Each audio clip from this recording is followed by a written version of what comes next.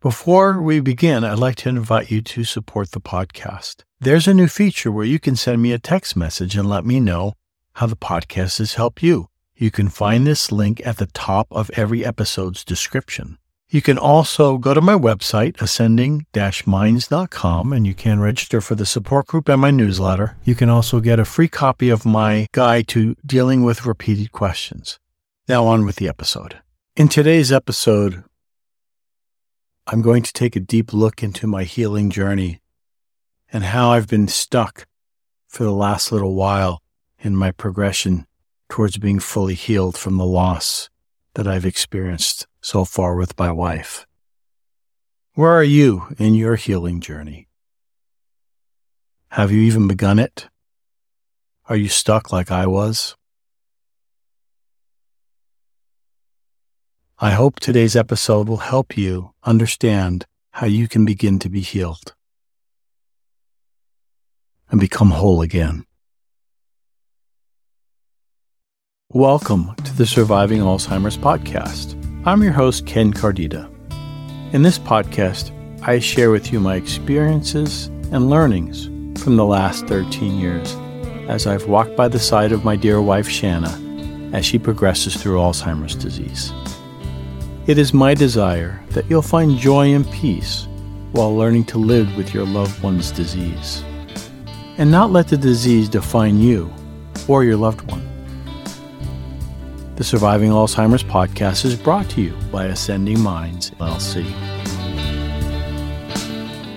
Recently, I've been doing a lot of thinking about my healing journey over the last few years, and want to talk about the fact that sometimes we postpone our healing and even have the belief that we can't fully ever be healed.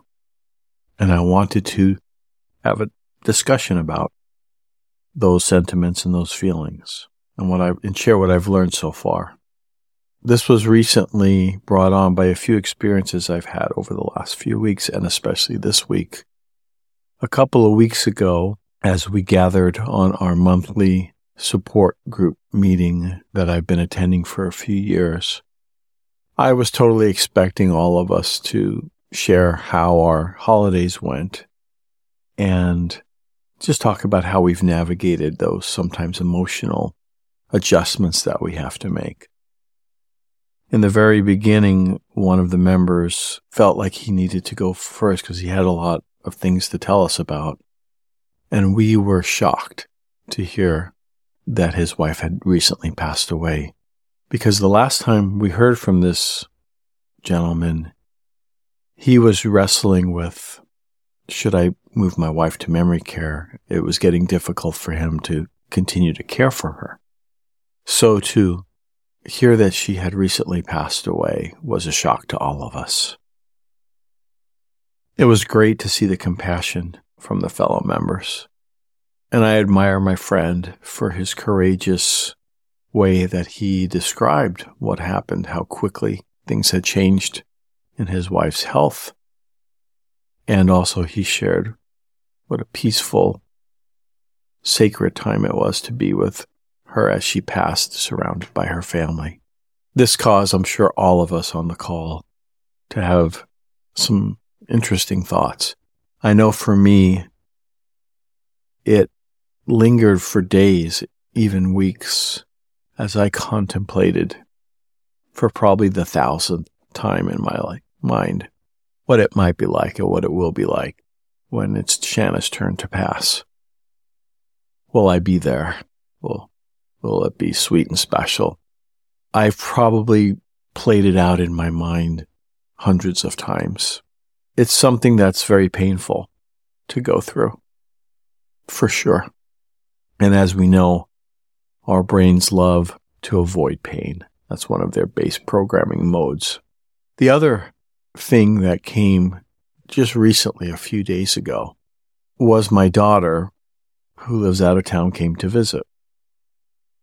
And as I spent some time with her, she was very honest with me on some things that I needed to hear.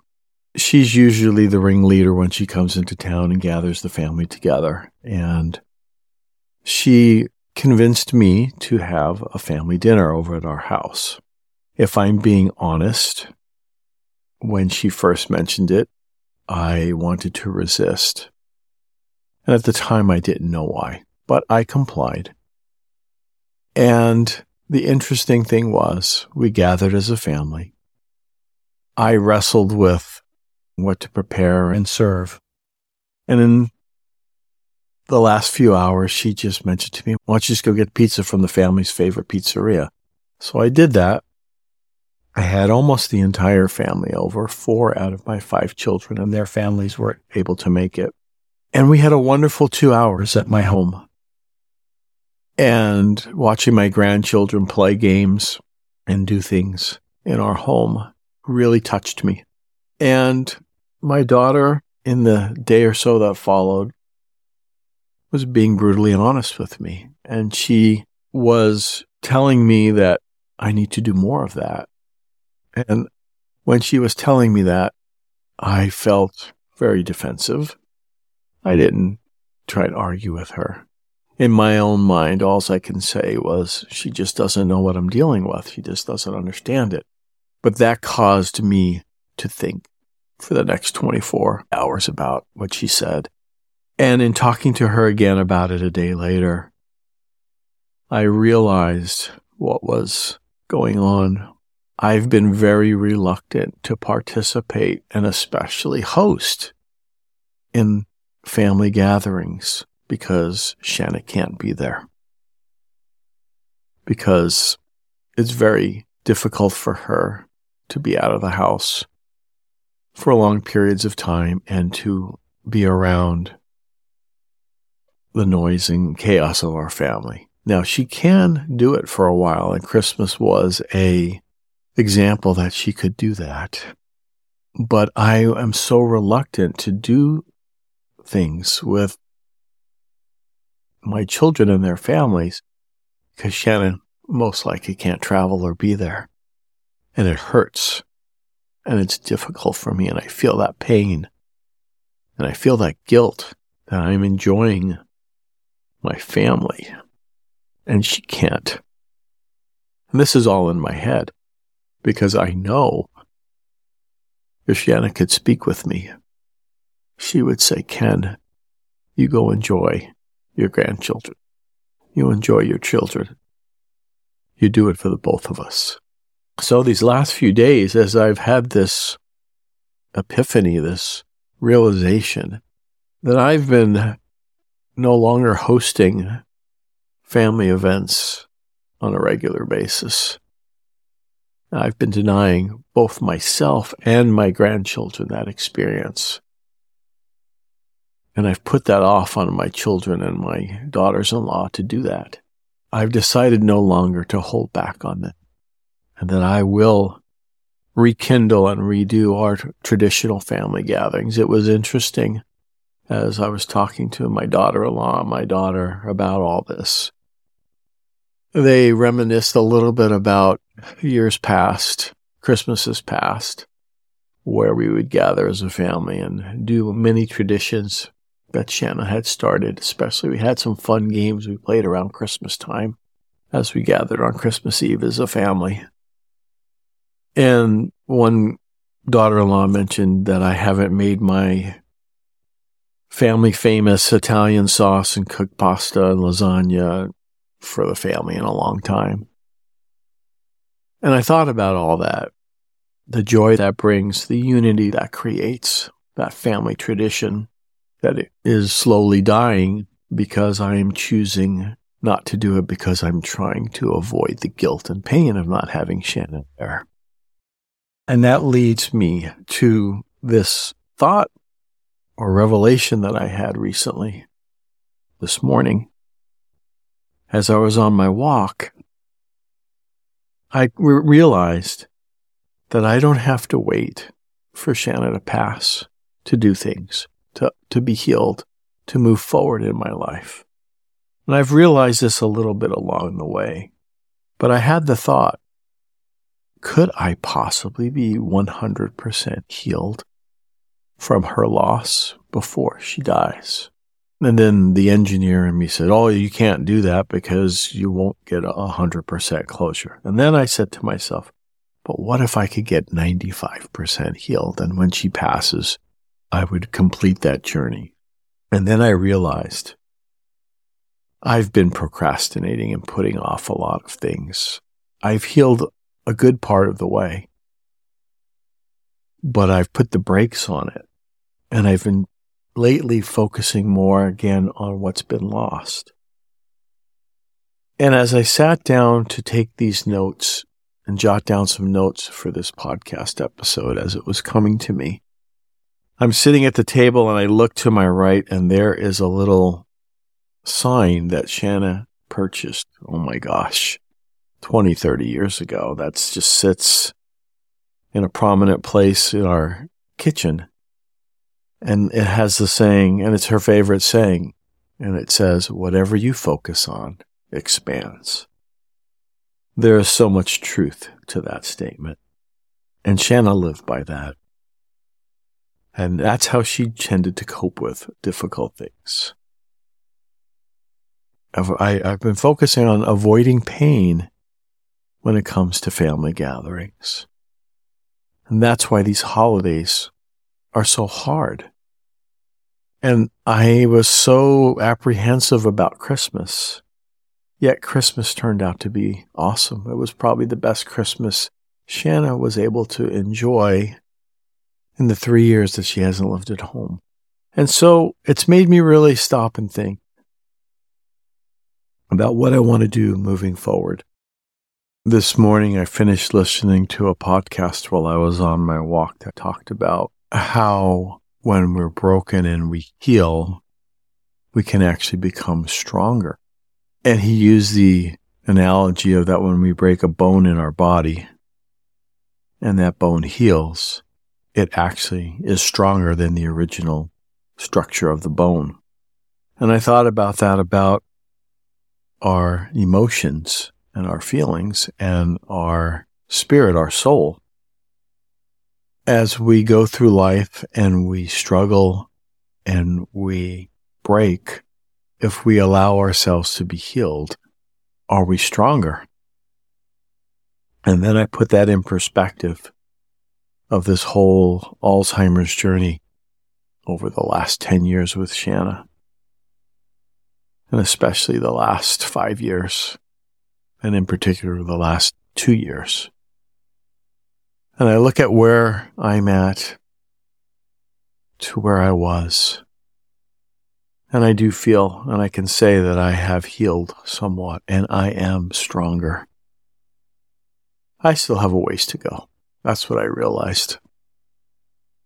And that's okay. And one of the things that I've learned in all of this and that I'd like to share with you is that when we are broken or you are hurt and you are struggling, if you choose not to seek healing and you stay in that broken state, it leads to a lot of negative emotions and feelings, such as depression, frustration, anger, sometimes guilt. And as you're in that state and choose to remain in that state, you are blocked from moving forward, and you're blocked from feeling things like peace, love, and joy. And I was that way for quite a while, a couple of years. If I add it all up, it seems I've gone in stages with this. I did have a breakthrough a couple years ago. After I moved Shanna out of the house, I started to heal. But I had so much stress and concern over her care that it didn't allow me to recover. When I moved her to the facility she's at, things started to get better very quickly. And that's when I was able to get my head a little bit clearer. I still dealt with some guilt, but it was at that time I started to seek to get some help and get some healing. And that was where I began learning the different things I've learned in becoming a certified faith-based life coach. What I began to do was to apply what I already knew from my belief system as a follower of Jesus Christ, as a Christian, I knew that through the Savior, Jesus Christ, he could heal all wounds. I knew that in my head, but I did not know it always in my heart. Now, if you are not a Christian or you don't believe in God, don't tune out. Whatever higher power you believe in can be your source of healing. For me, it's Jesus Christ, and I will use that as my example. And if that doesn't resonate with you, there's nothing wrong with that. Just substitute in whatever you rely on as your higher power. The example of having something, losing it, and then being healed from it and becoming stronger. I'm going to use the example of when Shanna lost her ability to communicate verbally about 3 or 4 years ago. It was very gradual. I still was able to understand her somewhat, but the ability to have full two-way conversation has long gone. And I felt a tremendous loss. I felt like I lost my best friend. Because Shanna has always been my best friend, the one I confided and shared everything with. And I was feeling this loss. And as I dwelt on that loss and was stuck in that loss, I truly felt disconnected to her. And it made things very difficult. My attitude of being with her, my desire to be with her had diminished, and I felt guilt from that, and I was really in a bad place. And then something happened. I decided that I was tired of feeling depressed, frustrated. I was tired of being sad all the time. And so I chose to try and look at it a little differently, and I sought healing. So in my prayers, my daily prayers, I would ask the Savior to help heal my broken heart. I would use those words. And then I started to ask him to help reconnect me to Shanna. This became a daily ritual. In fact, for the last couple of years, as I'm driving to Shanna's facility, I'm in the car, and as I'm a few miles away, I turn off whatever I'm listening to, and I stop and I think about what I'm about to do, to go visit my sweetheart, to spend some quality time with her. I pray and ask, please heal my heart. Help me not to feel heavy when I'm with her. Help me to focus on just being with her, just being present with her. And I ask for the Savior to help me and her to connect, give us his power to do that. And I will tell you, many miracles have happened in the last 2 years. Sometimes they're very tiny and sometimes they're quite obvious. But I have been able to remain connected to Shanna in a way that I never knew existed. It goes beyond words. It's just a spirit-to-spirit connection that we feel. I feel joy again when I'm with her, and so does she. The reason I know is that big smile that everyone notices when I'm with her. All of the people around her who see her all day long, every day, comment that when I'm with her, she lights up. And I know that's her feeling connected with me. Each time I go now, I don't take that connection for granted. I pray for it. And almost every day on the way home, I have a short prayer of gratitude as I thank my Savior for allowing me to feel those deep feelings of connection once again with her. And because of this, I am healing. I am well on my way to being healed. I still have many things that I need to work on, and I'm grateful I have my children to help remind me of some of those.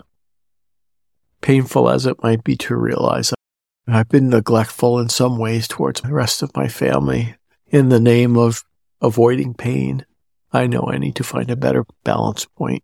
I need to rekindle my relationship with my extended family even more. And I know that will help heal my soul as well. In fact, I didn't even intend to share those intimate details on this podcast. It just came out as I've been recording it. I more wanted to just keep it on the surface level. But the other thing that I've learned by doing this podcast is I share some of my sacred and intimate interactions with my sweetheart. It heals me to be able to say it out loud and to share it with others. And I thank you for indulging me in telling a lot of my personal experiences in this episode and in other episodes. I do it with the intention to help you. It is the whole reason why I started this podcast and continue to do it, to serve you, the listener.